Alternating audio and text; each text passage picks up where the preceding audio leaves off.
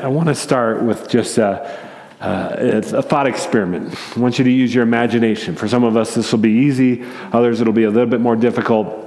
But it doesn't matter where you're at on the faith spectrum this morning. Maybe you've been a Christian a very, very long time. You feel like you could give this message better than I could. I'm sure you could. But some of you might just be a couple months into the faith journey. Some of you are exploring. Some of you would call yourself a Christian, maybe not anymore. Wherever you're at on that, I want us to just imagine with me. Use your imagination. What would it be like if tomorrow morning you woke up and you had absolute peace and confidence that there really is a God in the universe. That this God is a personal God. That this God knows everything, including everything about you. And in spite of that knowledge, this God desires to have a relationship of growing trust and love with you. And then finally, that this God is in control of all things. He's working all things together for good for those who love him and are called according to his purposes. Imagine. Again, none of us are there, so this requires some imagination on all of us. But imagine if you just had absolute perfect trust in that kind of God, what you would wake up like tomorrow. Imagine the peace that would be in your soul. Imagine not being afraid about your job or your marriage or your kids or your classes or anything really, because God's got this. Imagine if temptation comes your way and you just know God is there with you, and you know that though it's going to be hard, He's going to provide you the resources to trust in Him and walk with Him and turn away from that. Imagine that if something amazingly good happened in your life and you got a bunch of money or whatever, but all of a sudden you're like, you know what? I'm not going to let it change me because I just trust God. Imagine when just life hits, and on this side of eternity, life does hit. But in that moment when the doctor calls or you're going through a divorce or whatever the case may be, in just the toughest moments, imagine if you're able to just say, you know what, God, I believe you. I'm trusting you in this. Imagine what that would be like.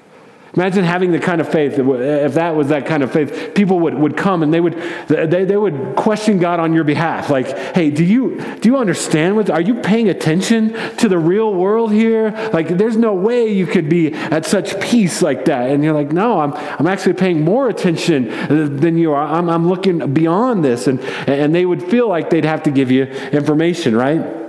Like maybe you know someone that's pretty far down that road in the trust category, and you're just like, man, what is wrong with them? Don't they see the news? Don't they see what's going on geopolitically? That the politicians act like preschoolers and they have nuclear weapons. Like, doesn't that cause something in you? Like, is your IQ low? Like, why aren't you freaking out like the rest of us? And you say, well, I'm trusting God. And you like doubt God on their behalf. Like, man, why would God do that to this person? And they're just like, I'm sorry, this is shaking your faith, but I just have trust in God. Now, for some of us, that's a wild imagination. For others, like, man, yeah. But there's something in that, in all of us, I believe, that it's like, yeah, that's what I want. And I'm here to say this morning that is what God wants. That is where God wants to lead every one of us. That is, God wants to have a growing, trust, deepening relationship with Him, and that you can just have confidence in Him.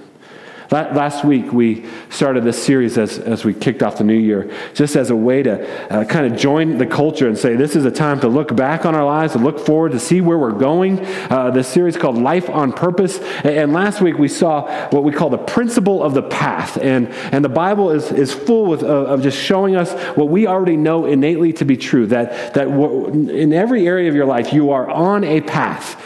In every relationship, you are on a path. And that path has a destination. So we said the principle of the path is direction, not intention, determines our destination. So not what I'm telling everybody, not what I hope, but what path am I actually on? Where does that lead? For better or for worse, do I want to end in those destinations? And so we looked at kind of the principle of the path book of the Bible in Proverbs, and we looked at this young man who lacked wisdom in Proverbs chapter 7, and he was on a path. He thought he was on an amazing path that was all that he ever wanted, but Solomon showed us, actually, you're on a path that leads to death. And we said last week, you don't even have to know this guy. You don't have to know God. You don't have to know anything. A few sentences into the story, we know it so innately. Yeah, you're going on a bad path, dude, but you don't know it, because that's where we live often, a disconnect between what we want and know that this path leads there and what we actually do. So we do that physically, like I want to get in shape this year, but Krispy Kreme donuts are half price today, so that's a path. Like I want, but I go this way. That leads somewhere eventually. And then, so we said this is true in your finances, in your marriage. It's true in your education. It's true in your career. All these things that you're on a path. And those are very, very important paths. But Jesus ups the ante in the New Testament because God is after something very important for us. And he's always been after something very important. More than your sheer obedience to him, more than your knowledge to him, God has always been after a deepening relationship with him. And this relationship was established in the garden, and that the problem that went wrong was a trust issue. Adam and Eve, they didn't trust God. They didn't trust that God had their best in mind. They thought, God, we can't trust you. You're holding out on us. We're going to go for that. And relationship and trust was broken. And a chasm between sinful man and holy God entered into the time and space. And God has been pursuing us on a pattern to reestablish trust and relationship ever since. And Jesus says this is what the ultimate path is about. And so as you go through the Bible, God calls out a people for himself. And he wants to show the world what it's like to be in relationship with him. And so he delivers them in an act of power and mercy and majesty, an act of establishing trust out of Egypt. And out of that relationship, then he says, here's what it looks like to live in a relationship with me. Here's what the law is. But it's always relationship and then law, a relationship, and then this is how it works. It's never the other way around. So it shouldn't surprise us that when Jesus comes, he doesn't give us 10 new commandments. He's not like, those other 10 were too hard, none of you did it. Maybe these. Can you tie your shoes in the morning?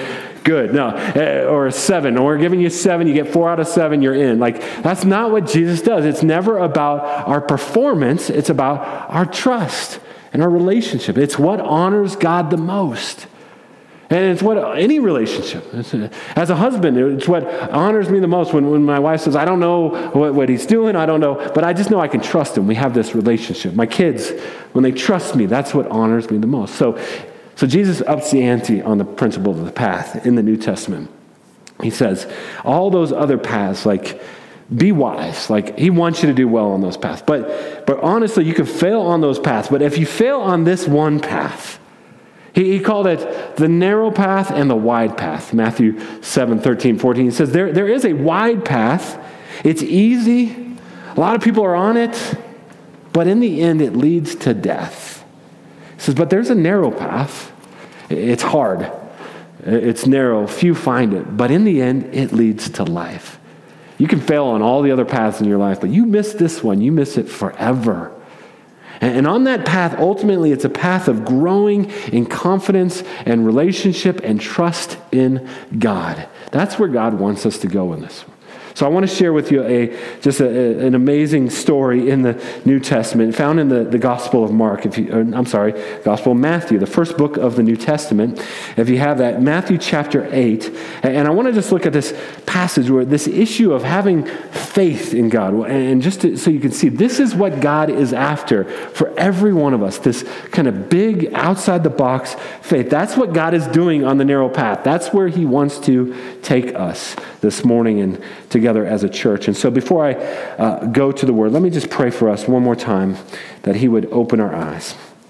So Father, we do come before you in the name of your Son and in the power of your Holy Spirit.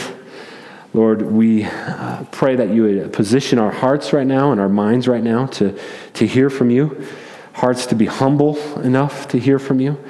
God, none of us are at the end of that path, and so we need your help to walk this journey. Would you use your word now by your Spirit to speak to each one of us and together as a faith family, to the end that Jesus is seen, and he's savored, he's loved, he's known, and that he is glorified. We ask in his name.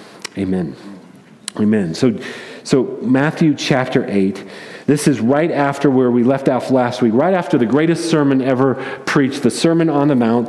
Jesus comes down and he's going to be amazed. Only 2 times in the New Testament that it says that Jesus is amazed. And imagine doing something that you amaze Jesus. That we're going to see that takes a lot to do, but he's going to be amazed at something that happens here. And so we want to pay attention with that. Matthew chapter 8, verse 1. So when he came down from the mountain, great crowds followed him. So in the life and ministry of Jesus, sometimes the crowds were there, sometimes they were gone. And Jesus is never impressed with the crowds. The disciples were impressed with the crowds. Like, they're like, this is awesome. We're not the man, but we're with them. We're in the entourage. We're his homeboys. Like, come on, everybody. Did you know we're like his best friends? Yeah. So these great crowds, thousands of people would come and kind of follow Jesus around, and they would listen to his teaching, and they'd be like, yeah, that's cool. And they'd see him heal, and they'd be like, yeah, that's cool. And the disciples are like, this is it.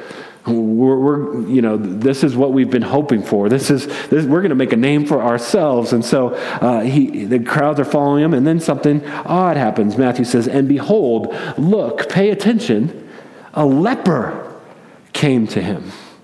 Now, leprosy, I don't know what the deal is in first century in leprosy, but it seems to be all over the place. And if you had leprosy, you were automatically considered unclean. The belief was that God had somehow, you were a sinner, somehow in judgment of you, it gave you this leprosy. And so not only were you physically unclean, you were spiritually unclean. And so you had to walk down the street proclaiming in a loud voice, unclean, unclean, unclean, so that people could get out of the way. You weren't to sneak up on anybody because you were unclean. And somehow in this massive crowd, this leper is able to work his way to Jesus. And everyone kind of steps back and they're like, what is going on with this unclean? Jesus is our rabbi. We don't need anybody unclean here. But he comes to him and knelt before him and saying, Lord, if you will, you can make me clean. Now think about that. That's some amazing faith. He sees in Jesus like, you can do it. I don't know that you're going to do it, but I trust you. You can make me clean. And they're like, wow, that's kind of big faith. Verse 3, and Jesus stretched out his hand to the horror and shock of the crowd and touched him. Because if you touch someone who's unclean, the thought is you're unclean. And they're like, no, our rabbi's going to be unclean. But what they didn't know is when Jesus touches the unclean, he doesn't become unclean. The unclean become clean. Okay, you're working that out. So he says, saying, I will be clean. And immediately his leprosy was cleansed. Wow. Is cleansed immediately. Healing takes place. Like the crowd has seen this before. They give a little golf clap. Yeah, Jesus, that's cool. What else are you going to do? That's cool. We were worried for a moment, but obviously you're not unclean, so that's good. What else? The crowd kind of murmurs about this. But then, verse 5, when he had entered Capernaum, it's in the north. It's where he grew up. It's his hometown. A centurion came forward to him. Centurion. Centurion means he's a Roman soldier in charge of 100 other soldiers. The crowds are very large, so he's probably got all 100 marching in order. These are the bad guys. These are the worst guys. These are the oppressors. These are the guys that would come and say, I need you, you, and you, and you never see them again. These are the guys who would take whatever they want. These are the guys you hide your women and your children and your silverware, everything from. These are the guys who would bring the cross to the land. These are the guys that would just be terrible, terrible people. They worship Zeus. They didn't know the 10 Commandments. They'd never been to the temple. They weren't allowed to go to the temple. They ate pigs. They're dirty. They're awful. Simon, one of the disciples, before his following Jesus, is called Simon the Zealot. That means he was part of a political movement that sought to undermine and even murder Romans. So if he could take out two, that was a good advantage. And so there's just a level of animosity and hatred that I don't know that we can fully wrap our minds around when the centurions come walking through the crowd. Just as a constant reminder of their oppression, their evil hearts, their wickedness, and not in the Boston sense, like bad. Like they're bad. And so centurion comes forward. Verse 6, Lord, my servant is lying paralyzed at home, suffering terribly. At this point, just using my imagination, I imagine the disciples are like, good. We're glad he's suffering. We hope you go back, and we hope it's contagious and you suffer. That would be good. That would show some evidence of God at work. Matter of fact, maybe you could take that back to Rome and it could spread. This is awesome. Good. We're glad he's suffering. And so that's why they're shocked when in verse 7, Jesus said to him, I will come and heal him. Or maybe your translation has a question. Do you want me to come and heal him? And at this point, the disciples are like, no, Jesus. Like, we just got the crowds. You're reaching rock star status. We can't do anything. You can't heal Romans, especially centurions. Like, there's lots of Jews that need to be healed. We can still keep this going. Don't mess it up now, Jesus. Don't mess this up. But Jesus says, I'll come. Do you want me to come? I'll come. Well, then verse 8, but the centurion replied, Lord, I am not worthy to have you come under my roof. And the disciples are thinking, Jesus, he's right.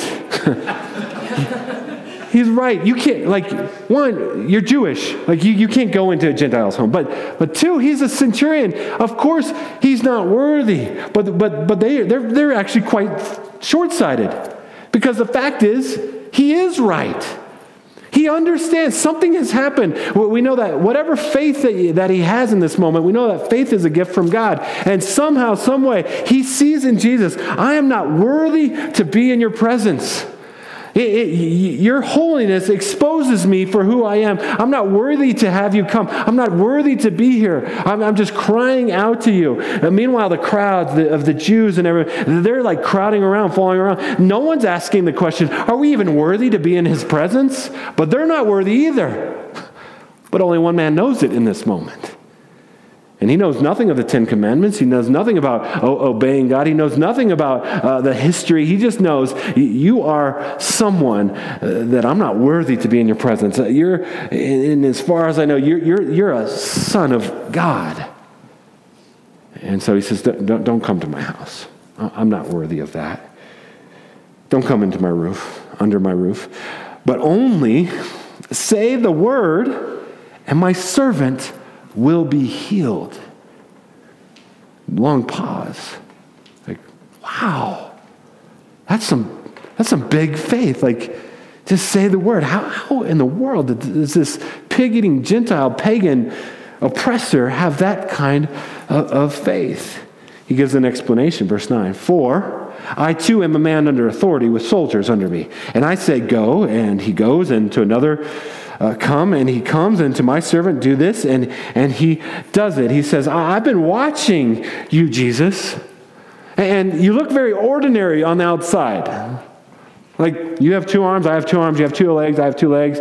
You look like all the other Jews, but kind of like me. I've got a helmet, I've got a sword, I've got two arms, two legs. I've got 100 guys that look almost exactly like me, but I say, go here and do that. I say, you over there, go guard that. You go give your life over there, and they do it. And it's not because I'm something special necessarily. It's because I represent something of a higher authority. I represent Rome. So I understand how authority works. And in you, man, there's something going on. Sickness, disease leaves at your command. And so there's something bigger in you, Jesus. You represent something far greater than I could ever conceive or imagine. And so you just say the word. You can heal them wirelessly. It doesn't matter where they're at. The power that you represent is far beyond anything we've ever seen. And so he just kind of puts his trust, his confidence in Jesus. Verse 10, when Jesus heard this, he marveled. Or yours might say he was amazed. Thaumazo is the Greek word. Thaumazo. Only 2 times in Jesus' life does he drop his jaw and he's like, wow. I mean, if you've co-created the universe, like it takes a lot to make you drop your jaw and be like, man, that's surprising. He's like, wow. You checking this out? Peter, are you paying attention? Jews, do you see what's going on? And he says something that, well, again, Jesus is always driving the crowds away rather than driving them in, because few find the narrow path. He said to those who followed him, truly, I tell you, with no one in Israel have I found such faith. It's about big faith. And this becomes the central theme in the rest, throughout the whole Bible, but the rest of the New Testament, it's about faith.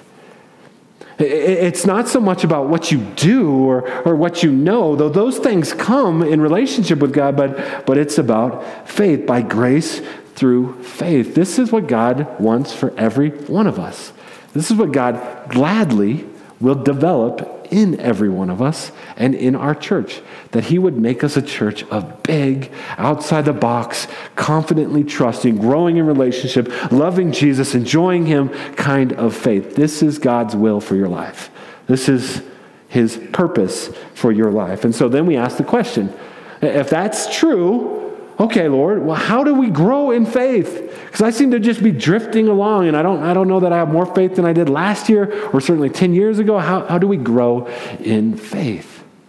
Well, I want to share with you 5 faith catalysts. These aren't original with me. I was in a conference about 15 years ago. Someone was teaching these, and as he was showing these 5 faith catalysts, I was like, wow, yeah. That's true in my life. That's true in my life. That's all 5 of them. And then I thought about all the people I talk to and walk with on their journey to faith. I'm like, you know what? These show up time and time and time again. And there's no single verse in the Bible that says these are God's 5 faith catalysts. But time and time again, we see God uses these 5 things to grow our faith. It isn't necessarily a list to do, but it's a list to be aware of so that you can leverage these things. When you see these things taking place in your life, you can know, hey, God is using this to grow my faith.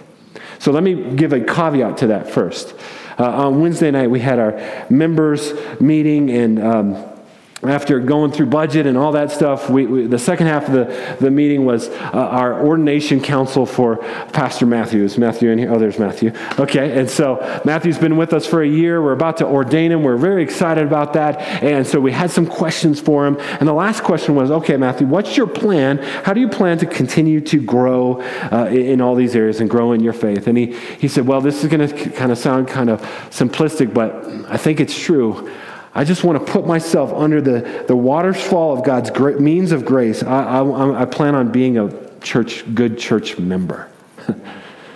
He's like, as long as God will allow me to be at Redemption Park, I want to be a good member. As long as God allows me to go to Redemption Castle Rock, I want to be a good member, because I just believe that the context of the local body of Christ is how God works in all these things. And I said, that's absolutely right. All 5 of these things find their fulfillment and purview under the relationship within the body of Christ. And so that's a caveat. Let's talk about those 5 things. When people tell their story, and they say, this is how God really grew my faith. One of the things that they all say, first of all, is at a certain point they came to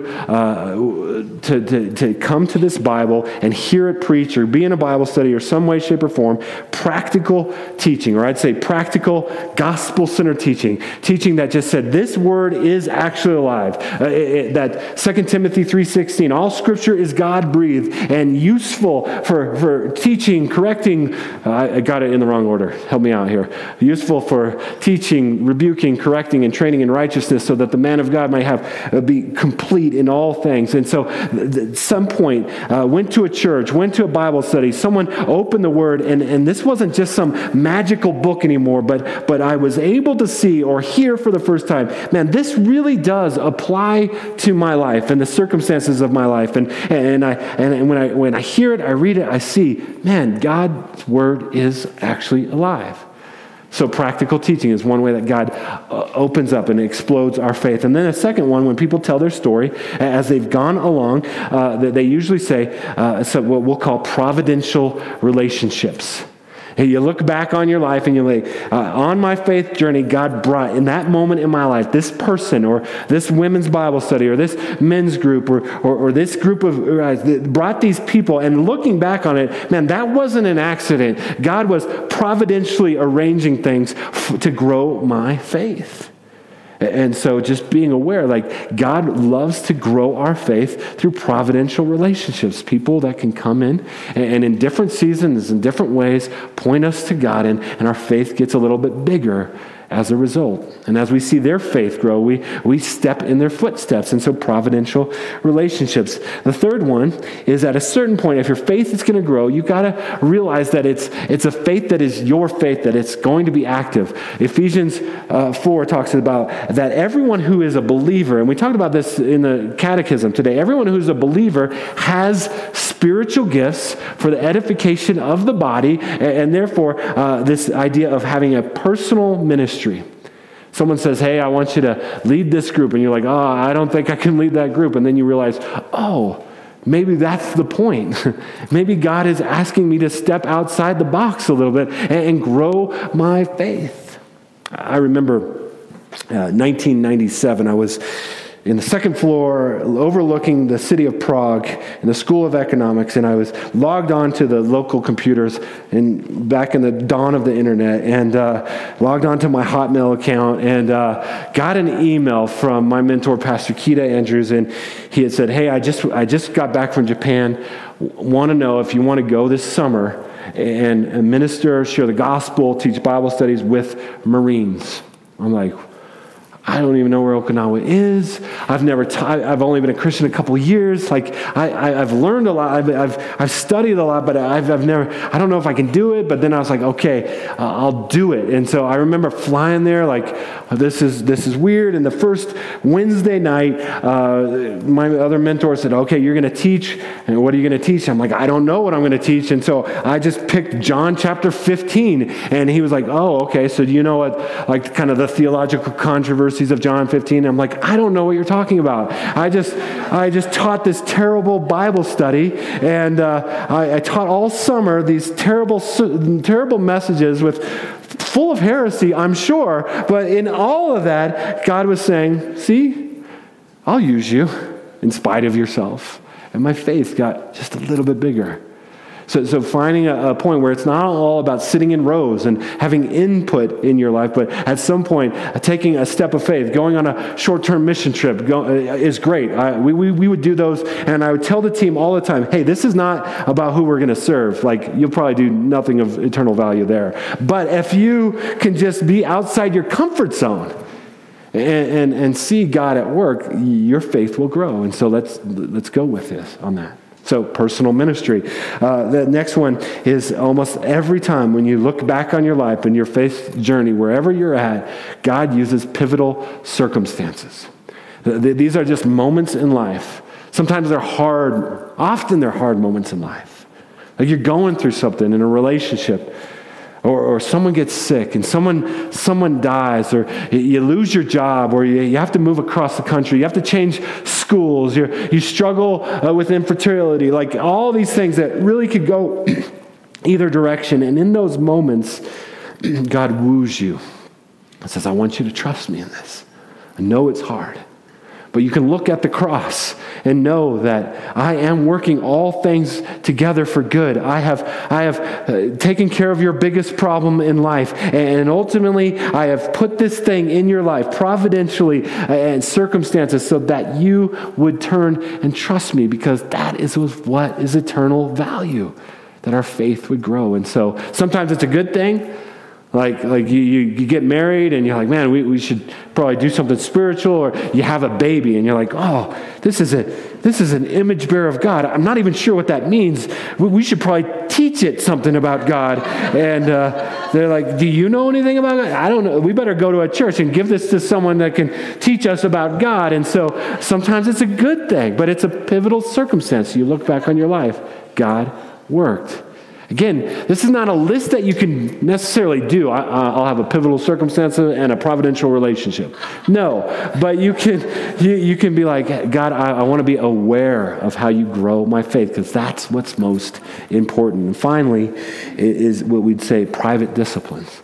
At a certain point, someone came alongside you and said, hey, let me show you how to read the Bible. Let me show you how to apply the Bible. This is why in our gospel communities, we keep it very simple. We read a small passage and we say, what does it say about God? Oh, this is what it says. What does it say about us? Oh, this is what it says. How do we apply it? Okay, there we go. And then someone showed you how to pray.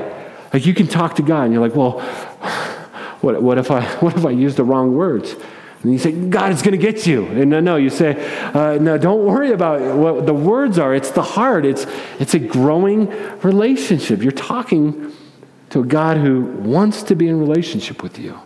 And you say, well, okay, and someone finally shows you, you know what?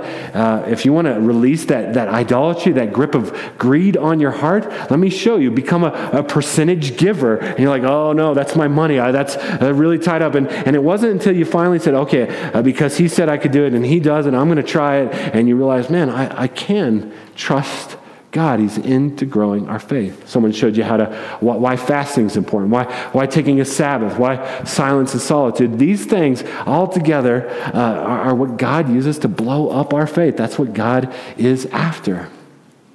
And all of us wants to be on a journey. So if my wife and I have a friend, her name's Shannon. If we were to bring Shannon up here to tell your story, we'd probably all put her in the category like, oh yeah, she's got too much faith. I can't even deal with that. I'm going to go on. Because Shannon, she has some natural birth kids. She's got some international adopted kids. She's got 3 or 4 foster kids. I can't even keep up with this much. I'm like, wow, that's a lot. And then she is active. She is active in reaching out to her neighbors. She's active in sharing the gospel. Like she will tell people that she doesn't know about Jesus. And you're like, wow. And she started ministries. Like from scratch, like she goes to the hardest parts of town in the inner city, and she goes to the girls that work in the adult entertainment industry, and she reaches out to them with the love of Jesus. And you're just like, wow, she's got big, big faith. Except for we get to go back 10 years with Shannon. And God using kind of the perfect storm of all 5 of these things where Shannon's on a women's short-term mission trip in Thailand with my wife, and she has a breakdown. She realizes, I don't know Jesus like the way you guys talk. You talk about him personally. I don't know what you're talking about when you're talking about the Bible. I don't even know why I'm on this trip. And God just using all that to bring her to faith in that moment and her to begin a journey. And it's a journey. And all of us can take a step today in that journey. And all of us can grow a little bit more today with his help and his grace. Because in the end, it's not about what you know. It's not even about what you do. It's about your trust in him. So one of the ironies of Jesus' life is that the people that knew this the most, and the people that had applied this the most in terms of their external behavior, they did not think they were unworthy to be in Jesus' presence. They questioned where Jesus got his authority. They certainly didn't bow down before him. They just thought, I got this. Because if you only pursue knowledge apart from dependent, gospel-centered relationship with God, you know what you become? Arrogant. You win Bible trivia contests. You look down at other people. He said, go to the Gospel of Mark. She didn't even know where that is. Give me your Bible. It's right here. God, you must be happy to have me on your team. So, you know what? You could be the most consistent, like don't smoke, no, don't drink, don't go out with girls that do kind of person, and just living your life. You're like, God, I don't know what's up with her. I don't know why she wears that. I don't know why he watches that. I don't know why they listen to that. I don't know why they go to these things. God, man, look at their dirty lives. God, I don't watch those movies. I don't wear those clothes. I don't go. I don't even know what the interwebs are. I don't know what a blog is. I've never been there. God, thank you very much. And just be like, God, man, you must be so proud of me. Are you keeping score, God? Because I think my score is pretty high if we're doing a score thing here. So if you just pursue obedience apart from a love-dependent relationship on the Lord, then you just become boastful, proud, self-righteous. So one day, when the crowds were following Jesus, Jesus says, ladies and gentlemen, I'd like to get your attention. I want to introduce you to my friend, Mr. Roman Centurion. He doesn't know the Bible, never been to the temple. Quite frankly, his spiritual resume is quite sketchy. But he's seen something that no one else has seen. He's seen that he's not worthy to be in my presence. And he's right. But he's, in humility, appealed to me in faith. And no one else has done that. Only one other time in the Bible does it say Jesus was amazed. It's in Matthew chapter 6. And in Matthew chapter 6, it's the same time in Jesus' life. He's just taught on the Sermon on the Mount. He goes to his hometown, people he grew up with. He begins to tell them about the kingdom of God. And they're like, but you're just Jesus. You look like us. In fact, your kind of sketchy background, like you're just Jesus. And in some of the saddest words in the whole Bible, in Mark chapter 6, it says, I'm not even there. It says, and Jesus was amazed at their lack of faith. So in the end, whatever path you choose, in the end, you're going to have amazing faith. Either Jesus is going to be amazed that in spite of all the opportunities you had to know him, to love him, to enjoy him, you said, I'll do it on my own. He'll be amazed. I can't believe you walked away from that. Or by God's grace, and our prayer is, in the end, you get to a point where your faith amazes Jesus because you walked with him on a hard, narrow path. So just be aware of these 5 things. Be aware that is God's will for your life. You can fail in every other area, but don't miss this. He wants to walk with you on that path. To that end, let me pray. Father, thank you for your word to us this morning. Thank you for your grace, Lord. If any one of us has even the smallest seed of faith, your word reminds us that you put that there. May that be a source of encouragement. If there's any affection for you, any inclination to want to know you at all, Lord, that is evidence of your grace in our life, and you want to grow that mustard seed faith in each one of us. So, Lord, would you use these circumstances, these catalysts in our lives? Would you just grow our faith as a community that we might be known as people that are at rest and in peace, free from anxiety, trusting you, walking with you, and seeing you work in and through us to the end that Jesus is seen, savored, and glorified. We pray. Amen.